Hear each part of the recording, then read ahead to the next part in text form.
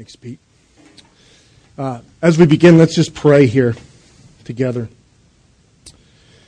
Jesus, we thank you for your word. We thank you for, as we hear those songs, like a flood, your love comes. We're thinking of floods because we're watching what's happening on the East Coast, and flooding is an overwhelming thing.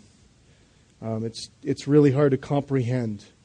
And we need your help to comprehend that your grace is like that. We want your grace, Jesus, to flood into this place today, into people's lives today.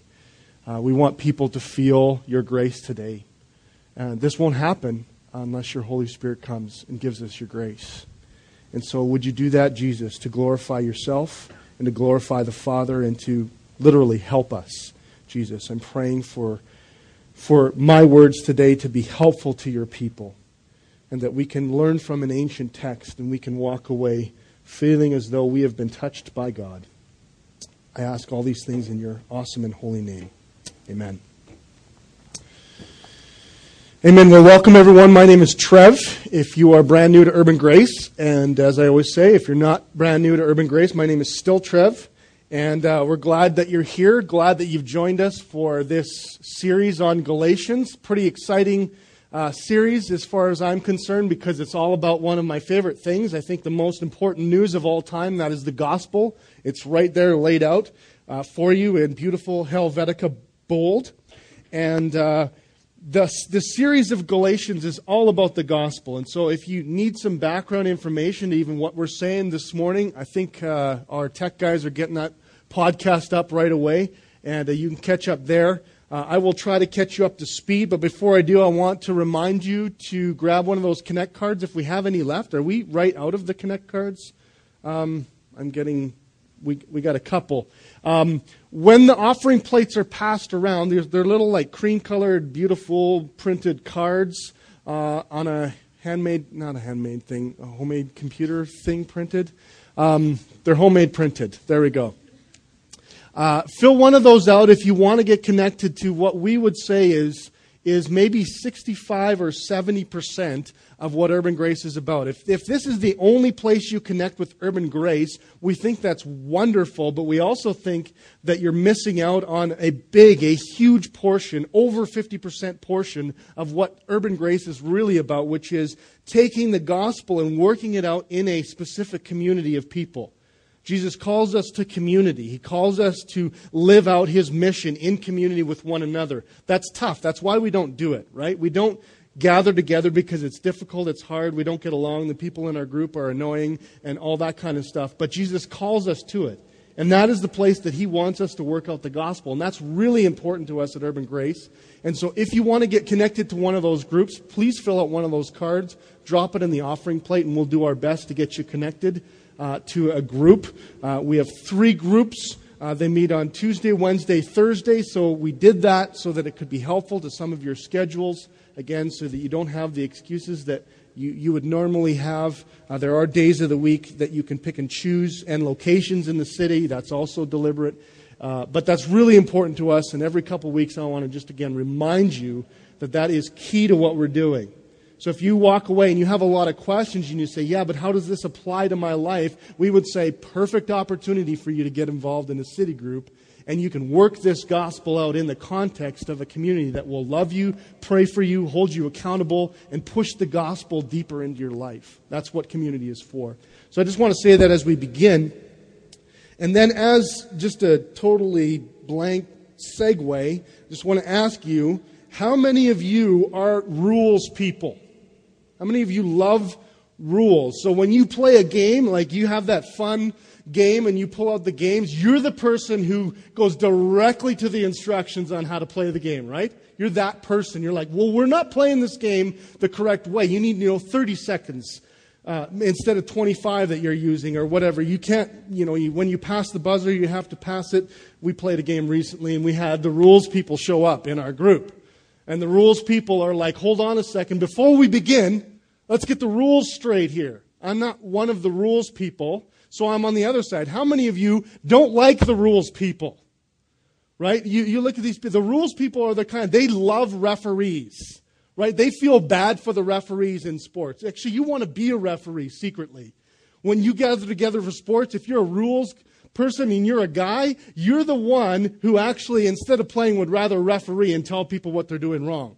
I'm opposite of that. I don't care for the rules people that much. I'm the guy who loves to go to a city without a map and figure out my way. Anyone like that?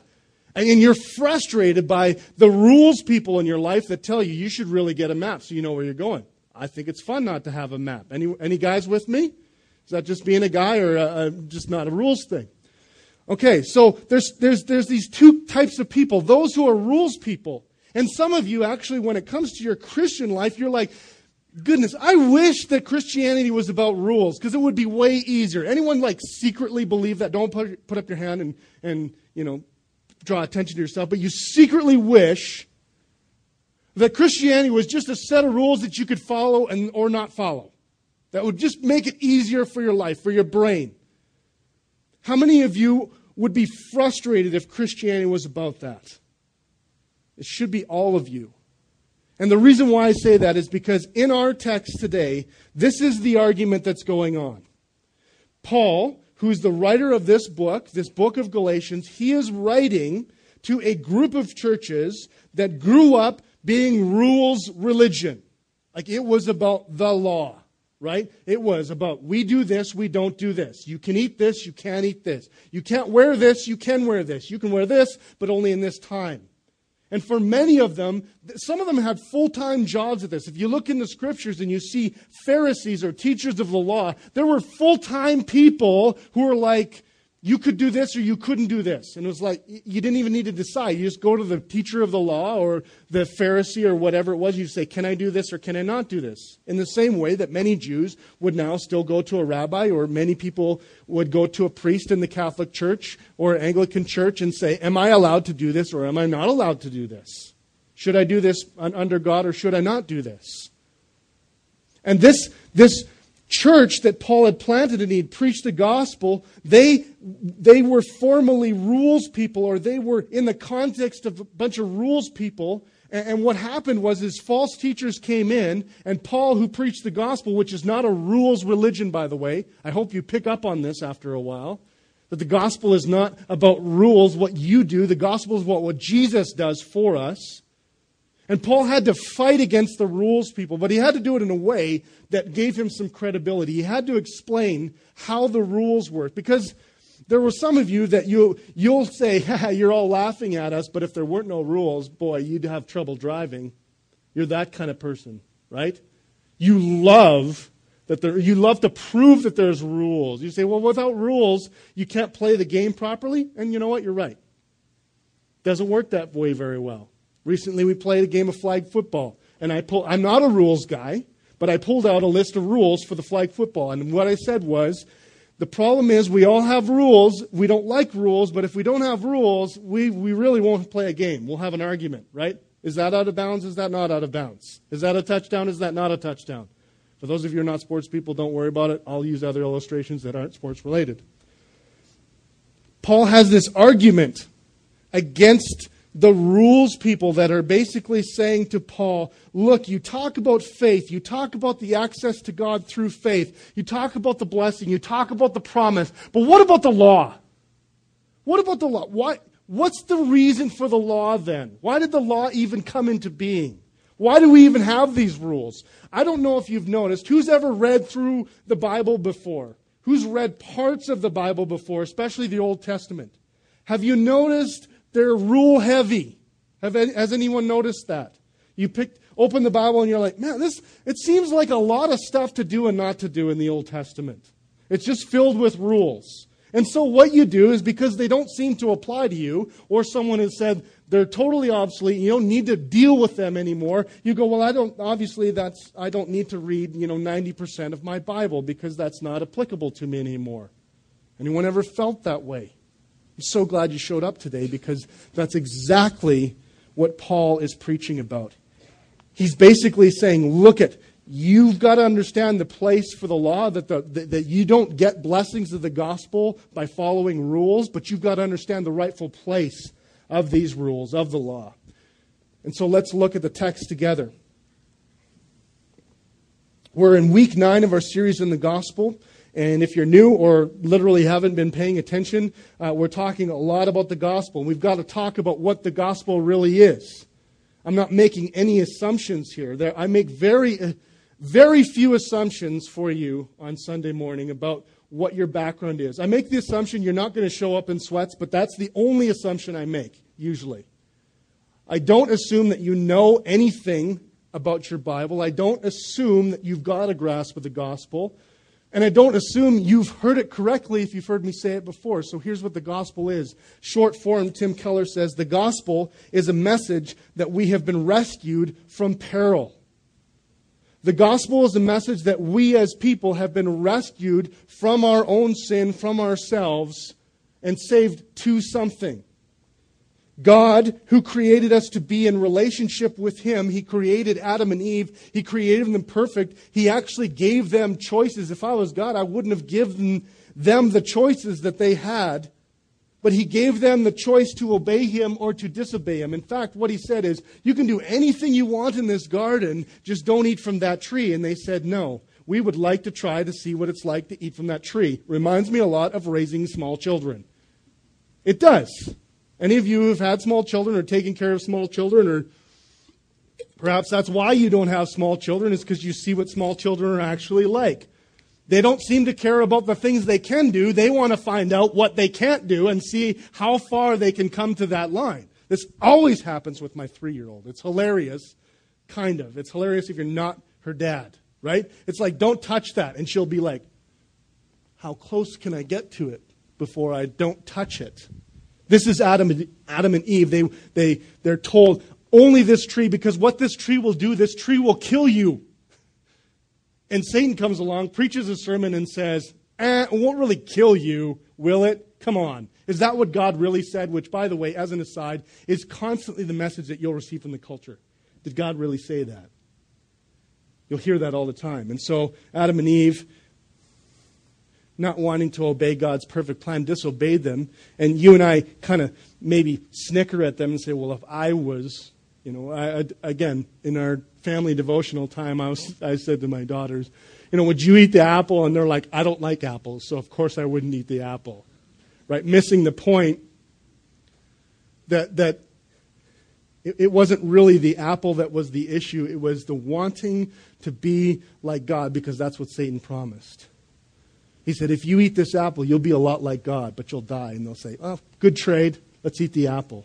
And you and I snicker at Adam and Eve and you say, I wouldn't have eaten the apple. Well, yes, you would have. In fact, you probably ate one this morning.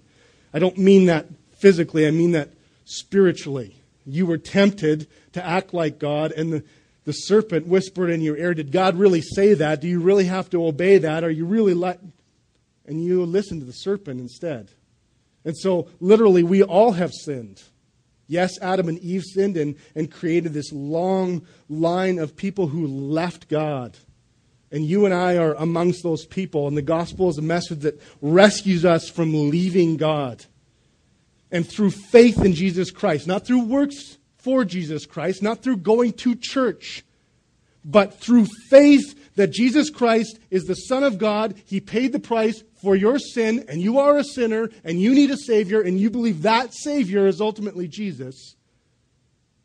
And He did all the work for you. You just had to believe. That's the gospel, friends. It's news. If you're not a Christian, you need to make a decision about what you think about that very news right there. And my hope is, if you're not a Christian, that you take the rest of the morning, you can throw away everything else I say, figure out what you think about that. That's the most important thing about you this morning. What you think about that news right there. That God, through Jesus Christ, rescued you from peril. Through His work on the cross. If you believe that, you can say, I am a Christian. That's what the Bible says. I can't tell you you're a Christian. Your friends can't tell you you're a Christian. Even you can't tell you're a Christian. Ultimately, only God will know if you truly believe that. But if you do, the Bible says, the Holy Spirit will come into your life and will assure you that you believe this. And for those of you who know you're Christians, but you can't even explain it, that's evidence that you are Christians, because the Holy Spirit has come upon you and assured you in your faith and said, yes, You are in my kingdom. You are one of my children. You are someone who has been covered by the blood of Jesus Christ. Now, what happens is we go two ways on the gospel, right? And if I was a better carpenter, I would have done one more letter and put a plus or a minus here. Okay? Because this is what always happens to us as Christians. Once we hear the gospel, we are tempted to put a plus sign behind here or to put a minus sign behind here. We're tempted to put a plus sign when we are those rules people and we feel like, no, we shouldn't receive the gospel just through faith. We have to earn it. Have you ever received a gift from someone and felt just so guilty that you just want to do something for them to pay them for that gift? Anyone like me ever have that inside of you? Or like, oh, Christmas time is coming, friends.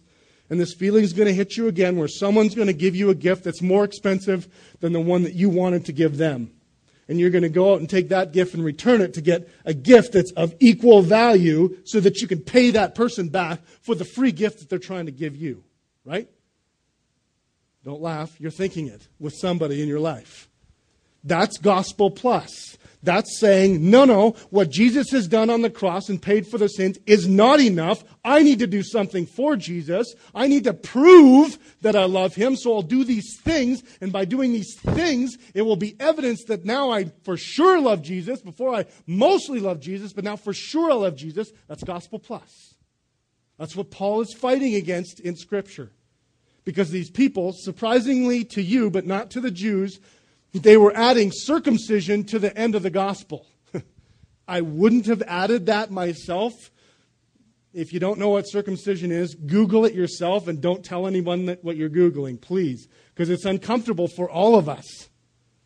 But this was the sign that was one of the rules that was given to all people. He said, when you believe in God in the Old Testament, it began with Abraham. He said, get circumcised, show people, do something physical to your body and your family line so that you know, literally, every time you go to the bathroom, every time you procreate, you belong to God. I'm not making this stuff up. This is true. This is real. This is why circumcision was the mark. But these teachers came in, and because they are long line and long history of rule lovers, they said, well, wait a second. For centuries, we have been getting circumcised to prove our love for God. Now that we believe that Jesus is the true sacrifice, now that we believe Jesus is the true way, that's good, but don't we still have to do this? In fact, you really should do this. And if I had to do it, you're going to have to do it. You ever feel that way? Someone in your office gets they get hired on December 23rd and they get to go to the Christmas party just like you do, and you got hired like 3 years ago and they get all the cake and all the booze that you get. Or wine, or grape juice, depending on your convictions. Right? Because we're like this. If I had to, you're going to have to. Or we do this, and this is what's happening a lot in our culture. We do gospel minus. What does that mean? That means we take away some of the harsh corners of the gospel. Anyone have a problem with understanding they're a really, really bad sinner? This is a big problem in my life. There are so many times where I admit that I'm a sinner, and then kind of as an asterisk to God, I'm kind of like, but I'm not that bad, right? This is again my children. I know I'm disobedient, Dad, but I'm not nearly as disobedient as my little sister or my older sister. And this gives kind of this credibility. And so we have this tendency to want to minus from the gospel, to take things away. And so we preach the gospel, and this is what the gospel sounds like. God loves you and has a plan for your life. Now, is that true? Anyone, is that true? Yes, it's true. But it's not the whole complete gospel. It's taking away the fact that you have offended God with your sin, and He loves you in spite of that. And He chooses you in spite of that. And He dies for you in spite of that. Or we just say that, God is who you think God is. God is whatever, that's pretty common too. God is whatever way you can find a God. Unfortunately, that's not the gospel again. Jesus said, there's one way now. There's one truth. There's one life. It's through me. If you want to get to God, you've got to go through me. There's not an option here. It's not A, B, or C. It's not Jesus or Buddha or John Smith or whatever his name is. It's me, Jesus Christ. That's the only way you get to God. This sounds really harsh for those of us who aren't used to this, but this is what the gospel says. And when we take away from that, that's gospel minus. And so this is how we combat and misrepresent the gospel. And this is exactly what's happening in Galatians, the Galatian area. And so let's first look at the promise, because what Paul is then describing is, I want to look at history here and talk about how the gospel really has been something that God has been at work throughout the entire Bible. Anyone know their Bible relatively well? What's the first book of the Bible? Anyone know? Genesis. Most people, even if you're not a Christian, know that. Genesis. And so very early in Genesis, right after the fall, in Genesis chapter 12, God does something. God does it, mind you, not anyone else does it. God comes to a man named Abram at the time. God changed his name because he also changed his life. So God comes to Abram, and what he says to Abraham, or Abram, is, let's look at the verses eventually. He says, go from your country and your kindred, your family, and your father's house to the land that I will show you. And I will make of you a great nation, and I will bless you and make your name great so that you will be a blessing. I will bless those who bless you, and him who dishonors you I will curse, and in you all the families of the earth will be blessed. So I don't know if you've noticed, maybe it sounds like there's some work involved there for Abraham, but not really.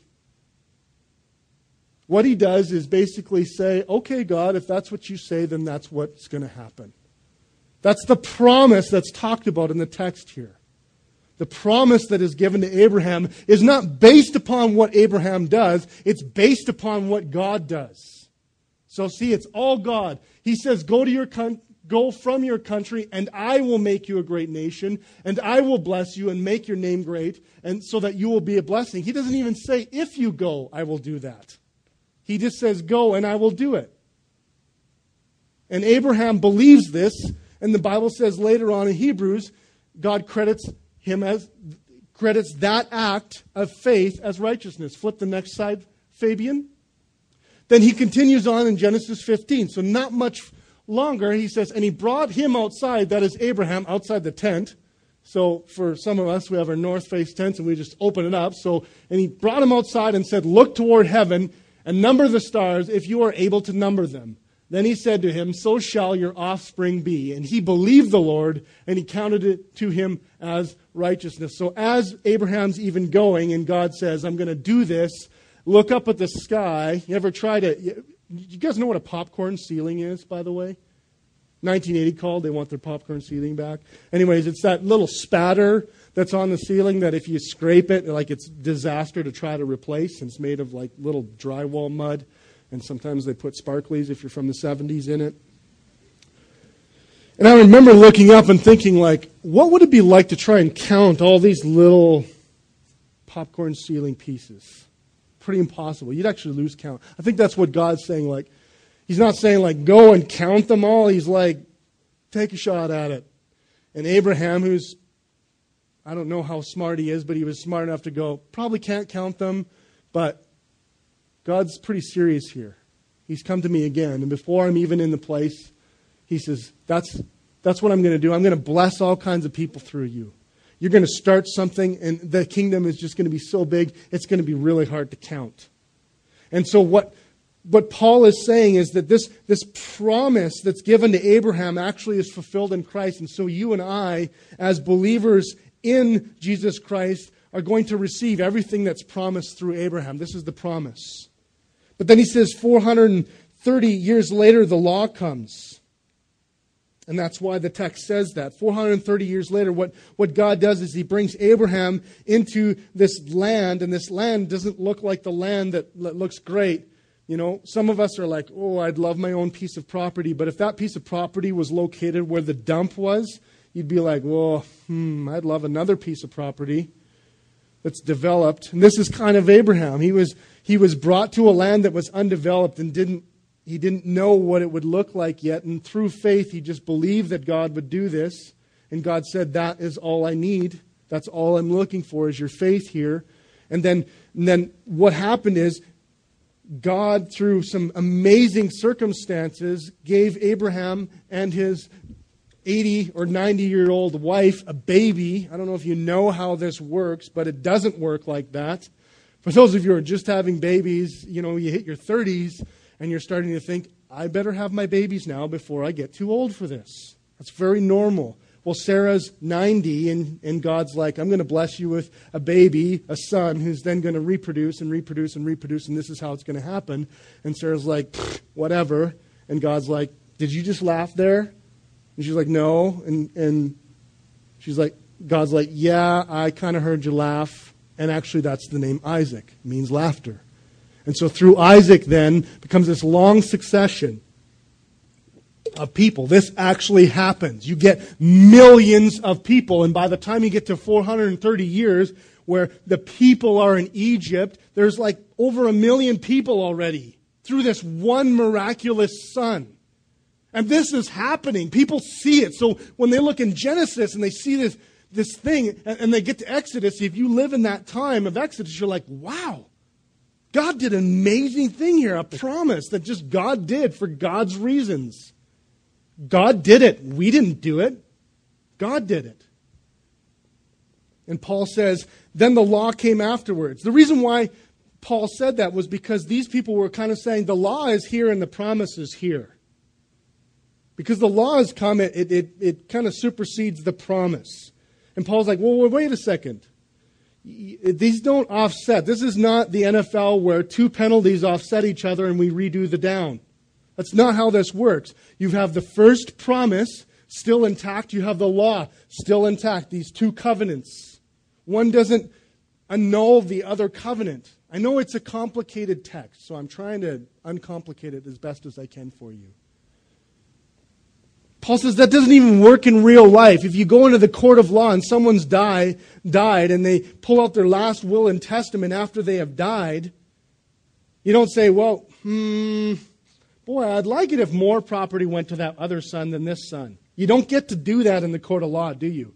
Once you sign your will, once you sign that covenant, once you sign that document, it is intact. It stays there. And that's what Paul's saying. No. The promise has stayed intact. The law comes afterwards, and give me some time here, he says, but I'm going to make sure you understand the proper place for the law. So when you try and bring up like circumcision is more important than the promise, he's like, no. Circumcision came long after the promise did. And so did the law, by the way, even through a different guy. It wasn't Abraham, it was Moses who brings the law. And so in the desert, God does something miraculous through Moses as well. He calls his people out to worship him in the desert, and he sends Moses up a mountain so that he can get the law. We would call it the 10 Commandments, the 10 words literally in Scripture. And these are instructions of God's law. This is how God wants people to run things. And from then on, people who are rules bent, and some of us, I think all of us in some place in our life are rules bent. And we default back to the law, even though God has set us free from the restrictions of the law. And what Paul is saying in the text is the promises of Jesus Christ are like the promise to Abraham, not like the law of Moses. He makes it very clear that the way Christianity works is all like the promise to Abraham and not like the law to Moses. I mean that when I say that. Because the next sentence that Paul says, but then why the law, right? He has to answer this question because that's your question right now. Well, wait a second. If Christianity is I just believe and God credits it to me as righteousness, then why all these rules? And that's your question. That's my question. That's why I was just so excited to talk about this text. I was like, it's finally starting to really make sense here. Because Paul gives good reasons why the law comes. But before we get there, let's try and make some applications here. Because the problem is that you and I, even though we have been told that Christianity is a promise-based religion that is based upon what God does for us, we bring the law back into our lives and say to God, that's not the best way to do things. I want to live by the law. Anyone do that? Maybe not theologically, maybe not in your brain, but functionally you do it in your life. And this is why many times you will obey God, not because you love God, but because you are afraid that if you disobey Him, He'll do something to you. Anyone ever terrified to sin? Not because they don't want to offend God, but because they're like, I'll be in a lot of trouble then. The rules are here and I disobeyed the rules and I'm a rules person. I know what happens to people who don't get the rules, who don't obey the rules. And because our brains can't seem to comprehend that it's through faith, by faith alone, that we are saved, we want to functionally bring back that rules-based religion into our lives. And so we find ourselves religions, or we find ourselves habits. If you've ever tried to read your Bible on a regular basis, you've probably battled with this idea of getting up and reading your Bible, not so that you can get to know God better, but so that you can get through your Bible reading plan and so God can get off your back. Anyone ever felt like that? No one? It's just me? Happens to me regularly. I'm tempted to do things for God. I'm tempted to feel better about myself because of what I have done for God. I confess to you openly that sometimes on Sunday afternoons I will go home and feel closer to God, not because God loves me, but because I preach the gospel for God. And I need the gospel as much as you do to go. It's not based upon what I do for God. That is not get my standing with God. My standing is established by Jesus Christ, who paid the penalty for my sin, brought me closer to God through that death and resurrection, and gave me His Holy Spirit as a free gift because I believed Him. I mean, that's why grace is amazing. This should boggle your mind. You should feel like your head hurts when you really start to get this. This doesn't make sense. The world does not work that way. You cannot go into your office tomorrow and your boss will say, for the rest of your life, I will give you a salary regardless of what you do. If you have that job, let me know. I'd like to have it. Any of you have a job like that? It doesn't work like that, does it? Even if we have a spouse or a girlfriend or a boyfriend that we love, and we rarely would we ever say to them, I will love you no matter what you do. We probably got something in our mind that was like, yeah, I'll love you for the most part, except for if you do this, then I'll never love you. And the relationships that we have, the functioning in our life, it doesn't work that way. And that's why grace is so hard to comprehend. And that's why we need the Holy Spirit of God to help us with this. And so I always say, if you don't understand that, you need to pray. Jesus, through your Holy Spirit, can you get my mind around this? Can you help me believe this? Can you give me faith? The Bible actually says faith is a gift from God. Ask for it. You can ask for a gift. You can't earn it, though. That's how the gospel works. And so I want you to think, not again, and some of you, this is old news. I've said this before. You know the gospel. You've heard the gospel. You believe the gospel, but you want the law back. And you're functionally living like the law still exists. And you need today to repent of that. And you need to recognize today that's not the true gospel. And the voices that you hear, obey me or else you'll lose your place with God, is not God whispering to you. That's the serpent who slyly said, did God really say it's by faith? Did God really say you're justified on your faith? Didn't He add a teeny little bit of works to that? No, He didn't. He did not do that. That's not why He added works. so that you could earn your way to God. He added works for another different reason, and that's the next point. Why the law then? Why the law then? I remember watching the movie The Mission. Who's seen the movie The Mission? What? Really? You guys got to watch more movies.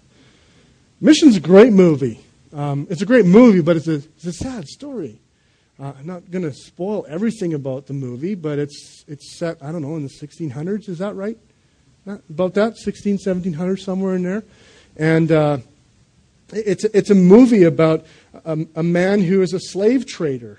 And as a slave trader, he does some really, really nasty things. And one of the things that he does is he murders his own brother.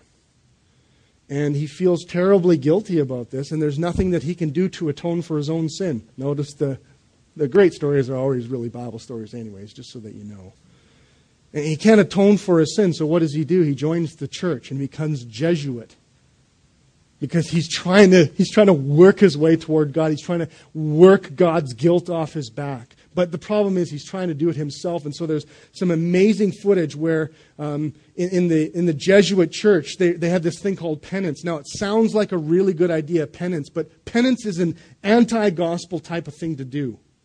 It really leads you away from the gospel. And what happens is the priest says, I know you're really sorry, so to help you feel better about your burden, I'll give you a big bag, a net fish bag of pots and pans, and you got to carry this up the mountain in the rain. And so this it's Robert De Niro. So, I mean, Bobby De Niro, come on, it's a great movie, you guys. And he's scrambling up in the rain, and he's clawing his way up the hill, and he's got this big pots and pans thing, and he's slipping and falling, and, there's the emotional piano and violin in the background. It's just amazing. And then there's this scene where the Jesuit priest is kind of like, finally you've paid enough dues, and he cuts the bag off of De Niro's back. And, it's really dramatic, so it's like 3 strands, right? It's like, boom, boom, boom, and then it all falls off of him. And the problem is, you are living like this sometimes. You don't believe that God gave you a free gift of grace, and you're like, no, I've got to get my own bag of pots and pans. I got to serve in my church. I got to play in the band. I got to greet people at the door. I got to come to church every Sunday. I got to go to community group. I got to do this. I got to love my wife and teach the gospel to my children. Those things are all good things to do, and they're helpful things to do, and they are necessary to your growth. But you treat it like the bag that will pay God back for the free gift of grace that He's trying to give you.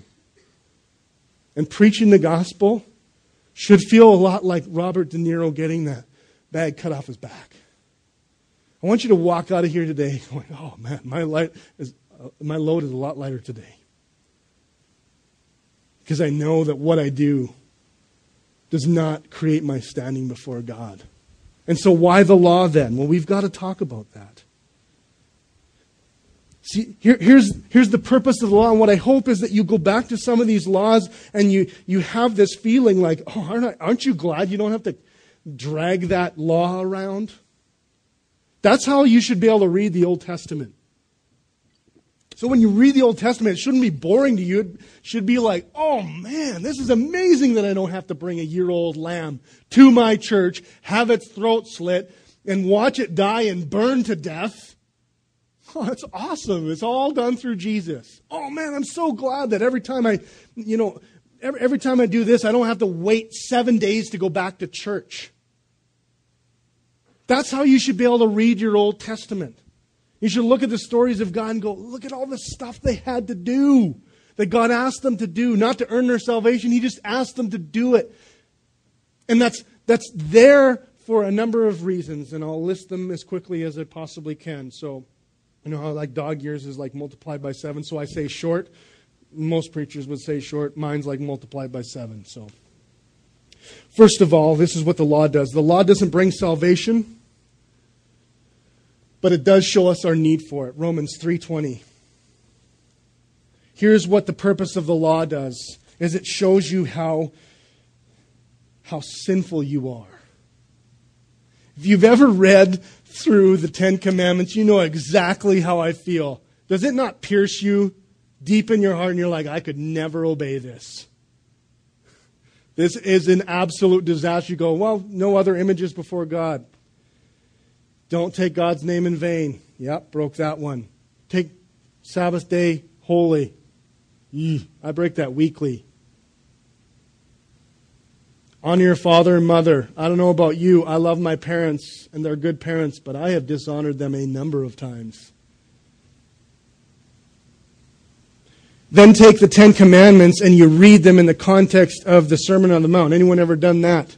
Where God begins to, through Jesus, pull out what's really behind these. And Jesus says, you know, the Bible says, you've heard it say, don't murder, but I tell you, when you hate someone in your heart, it's as damning as murder is. Whoa. Anyone ever read the Sermon on the Mount and go, that can't be true? It's not possible that that's what he means. Again, you hear the serpent going, did God really say that hatred's as bad as murder? Most of you, I say most, there'll be some that have stolen things. Most of us would claim we've never stolen anything major. 97% of us would probably say that. But the Bible says, you know, it's not really about stealing, it's about coveting, it's about wanting that in your life. If you want that more than you want, and if you knew you could get away with it, how many would sin if you just knew you could get away with it? I'm in that category all the time. I mean, the only thing holding you back is you might lose your job, your marriage, your kids, or your freedom. But if those penalties were taken away, you'd do it. So would I. And the Bible says, you know, that's the real problem. That's what makes you so sinful. And you know what? Paul is saying the law shows us our need for God. If you don't have law, how are you going to know? Shows us our great need. I remember my buddy Fabian, I asked him if I could use this. We're preaching on the 10 Commandments in Bowdoin. And I went through the 10 Commandments, and Fabian was a new Christian, or maybe not even a Christian at that time. I don't remember. And we're on the golf course, and I asked Fabian, I said, so Fabes, that's what I call him, Fabes. Fabian, Fabes, what are you learning? We're at like commandment number 6. So it's honor your father and mother. I was like, I had a relationship with his mom and dad, so, you know, I had some dirt on him depending on his answer. Fabes, what are you learning from the 10 Commandments? I really expected that he was like, oh man, I got to do this and this and this and this. And you know what he said to me? He's just before he did his waggle, he's like, I'm learning that I'm in big trouble. And something cleared up for me about the law when he said that. I was like, that's the purpose of the law. The purpose of the law is basically to show you, if you don't have a Savior, you're in big troubles. If you don't have Jesus somehow make up the difference for you, you're not going to get there. You're not going to obey this list.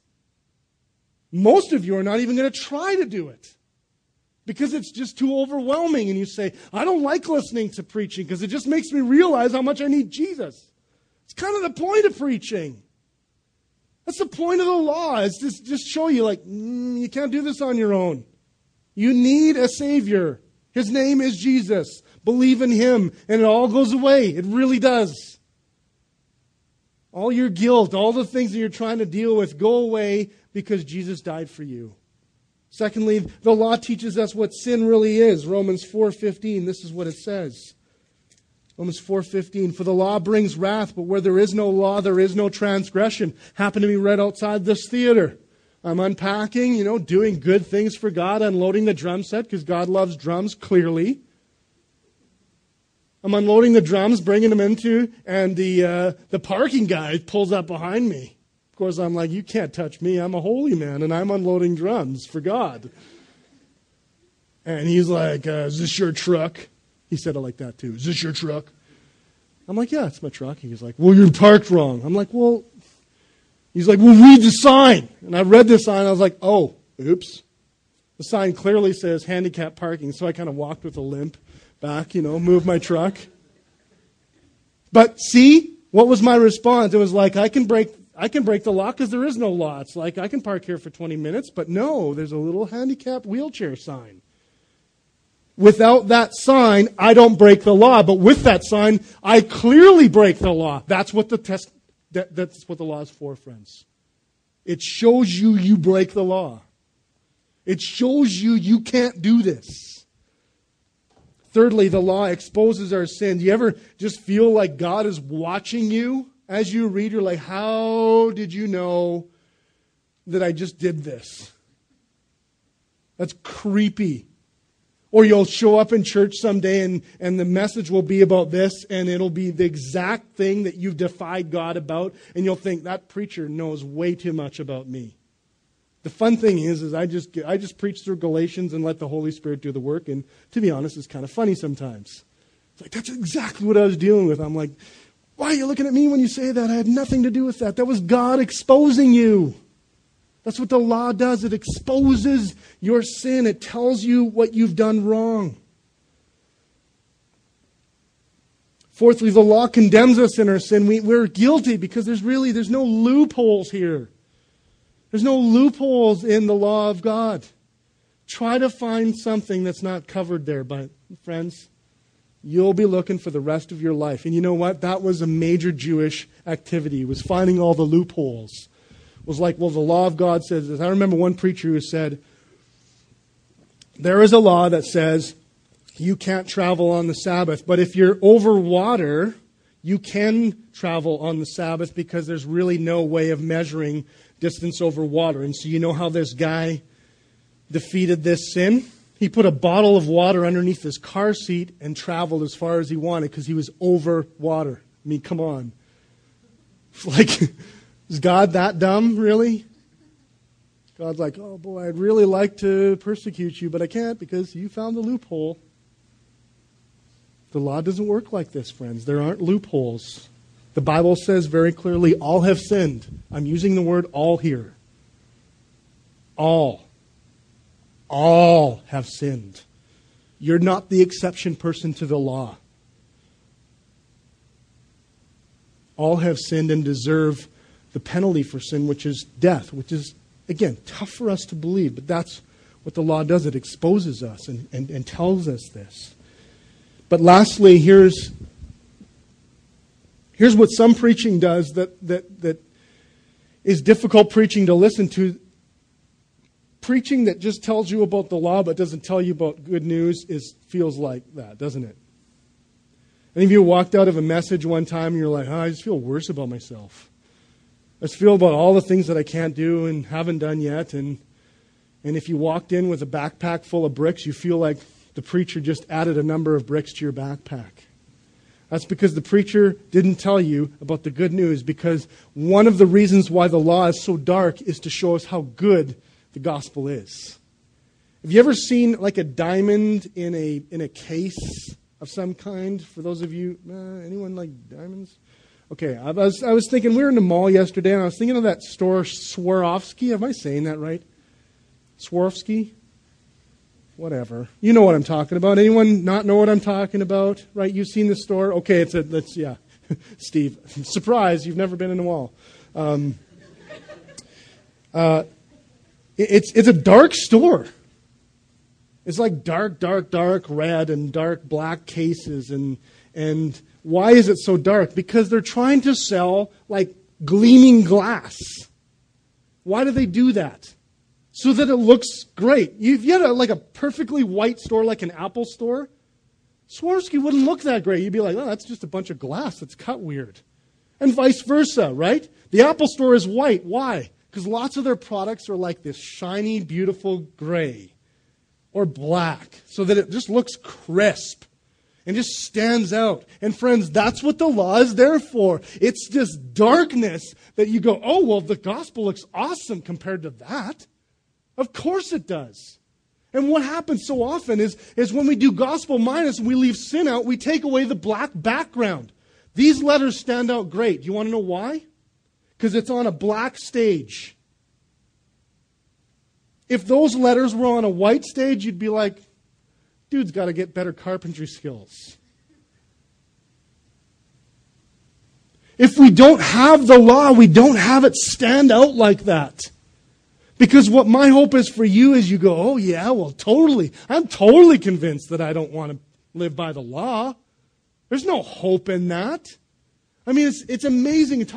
I read some stuff about other religions, and I read some stuff about the Jewish religion, and I'm not being racist here, but I read it and I was like, oh my goodness, this is so hopeless to me. One rabbi was saying, what's the purpose of the law? To earn bonus points with God. No thanks, is my response. I'm not going to learn the law of God so that I can earn bonus points with God. I'm having trouble enough as it is. I'll read the law, though, if it reminds me how I don't have to do it. Right? Some of us, that's our life. Hey, we'll show up on the job site on our day off so that we can watch people do what we don't have to do. We're like, yeah, I don't have to do that. Boom. It's awesome. That's what the law is for. The law gives us this dark, hopeless background, this standard that you can never, ever get to, no matter how hard you try, because it's just not for that purpose. And so the last part of the text is, okay, what are you going to choose, friends? This is up to you now. I mean, the choice is obvious, isn't it? If this is true, if this is real, the choice is really obvious. Do you really want to try the law? Paul, I think, would say, go ahead. Try it. Tell me how that works out for you guys. We'll be over here eating bacon and a bunch of other things that the law frees us from. You go on and do your circumcision thing and follow that law, and we'll be eating bacon and chasing, hunting gophers and doing all kinds of great stuff because we're free in the gospel. Now, are there things to do? Is there good works that we're supposed to do? Are good works a part of the Christian life? Because some of you will now respond and go, but wait a second. Does that mean we can do whatever we want? The real answer is you don't want to do whatever you want if you really get grace. That's the difference. Someone says, well, I believe that, but I want to do whatever I want. I don't think you really want it. If you really love Jesus, if you're really grateful to Jesus, if you really believe that what He's done is enormous, your natural response will be, Jesus, what do you want me to do? How do you want me to live? What do you want me to say?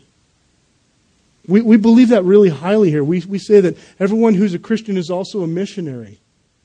And we say that in conjunction with being saved, because sometimes you've been told that you've been saved, but now you just go do whatever you want and you figure it out. No, the Bible says no. When you agree to be one of Jesus' children, you agree to be in His family. Any of you in a family? You don't get to do whatever you want.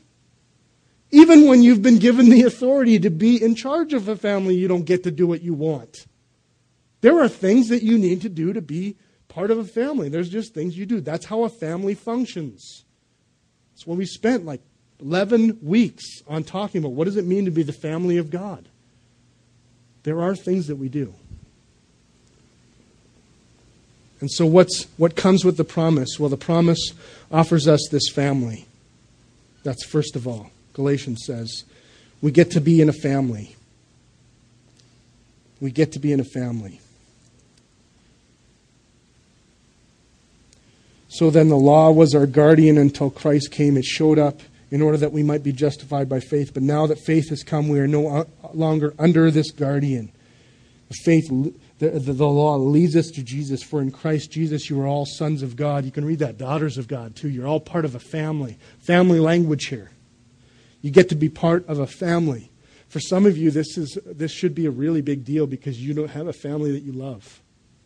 That your family has rejected you.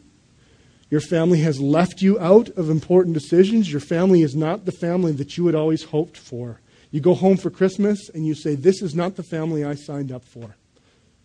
I don't like going home for Christmas. For some of you, that's your story. And one of the blessings that God promised to Abraham that you get through Jesus, through faith in Jesus, is you're part of a family. You're part of a real family. You're part of a family that loves you and cares for you. Shameless plug for city groups here. That's why we do city groups. That's why that's all we really do here is city groups, because we got to learn in our non-family society how to be a family together. And this is the place where God works. What happens next? For as many of you who are baptized into Christ have put on Christ. So we have Christ in us. And Christ brings glory to the Father. And so the promise then, what does it do? There is neither Jew nor Greek. There is neither slave nor free. There is neither male and female, for you are all one in Christ Jesus. And if you are Christ, then you are Abraham's offspring, heirs according to promise. Now, some people have taken this text and used it to describe gender roles. Friends, if you understand the context of Galatians 3, there's no way you can come to that conclusion. Because what this text is saying is, this promise secures us racially. How many of us have ever felt scourged by racism? You felt like because of your race that you have less access to God than someone else's race. This is a very real thing in the Jewish-Gentile thing, because for years Gentiles have been secondary. And what is secured through the gospel, it's no more are races going to decide who gets access to God and who doesn't. And so here's what the gospel secures. No matter what race you are, you have equal access to God as any other race. This does not mean there aren't other races. I think sometimes we miss out because we think that the Bible has come to eliminate races. No. The gospel hasn't come to eliminate races. The gospel has come to eliminate the barriers between races. I think different races are great. Seriously, if you had all white people like me, would this place not be a disaster? We need different races with different cultures, with different languages, with different ethnicities that do different things, that have different ways of seeing things.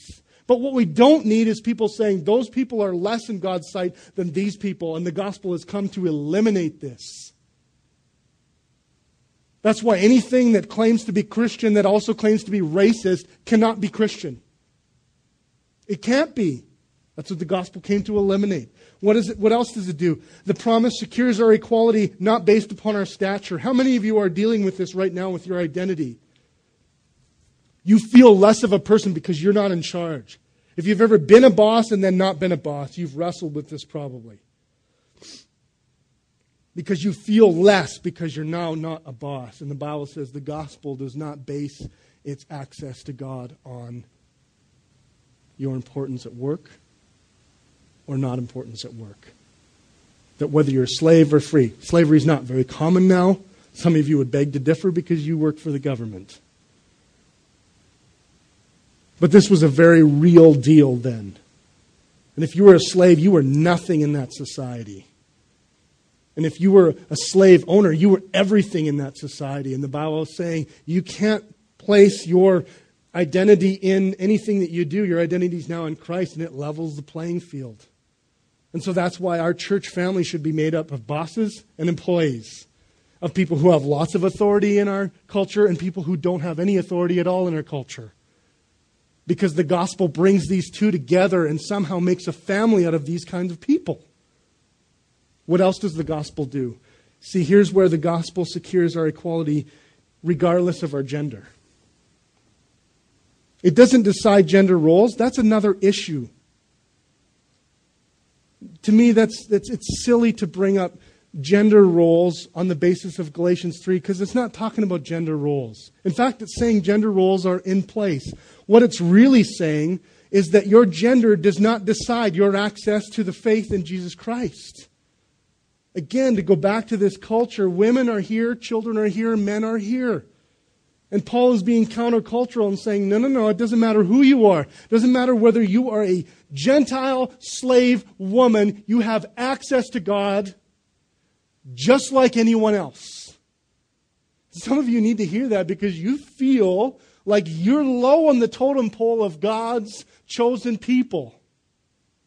Because you don't have gifts that others have. You don't have this that other people have. You don't have the long history. You've sinned a lot and you're really sorry about it. And you don't know what else to do. And you feel like, I'm just a loser part of this church. The gospel says, no, you're not. And it keeps those who think that because they've been in church, because they've served, because they have gifts, it keeps them humble and says, no, you don't get to just waltz around here and act like you're more important to God than anyone else.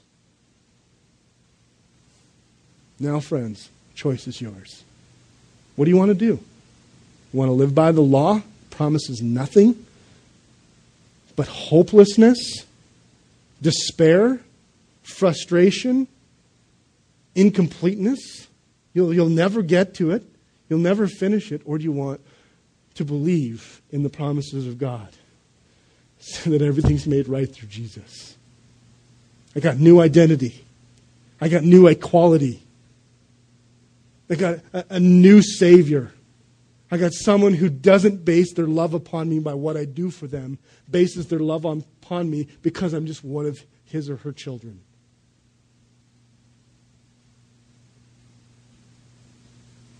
It's your choice, friends. That's what Paul says. Good time to celebrate the Lord's table. Good time. This is something we do every week here at Urban Grace. This really should feel a lot like a family meal, except you probably eat more at a family meal. That's fair. One day we'll do a big feast and we'll all eat together. This family meal reminds you that you're part of the family of God. That's what it's there for. You need to take it in faith. If you're not a Christian here today, by taking this doesn't make you in the family of God. It won't earn your way into the family of God. That is done through Jesus Christ, through faith in Jesus Christ. So if you're not a Christian, here's what I would say to you. Believe that and then come and take of a symbol that reminds you that you're part of the family of God. And for those of you who just need to hear it again, come and celebrate and say, thank you, Jesus, that you have drawn me into your family. Thank you that you have not based my standing in this family upon what I do, but upon what you have done. And Jesus, help me to live like you want me to live. And we'll deal with that in the rest of Galatians. But now I just invite you to come and respond to Jesus. That's what our songs are designed for. So now you can sing songs of response. How are you going to respond to Jesus? You're going to believe in Jesus' free gift. You're going to try your own way of living by the law.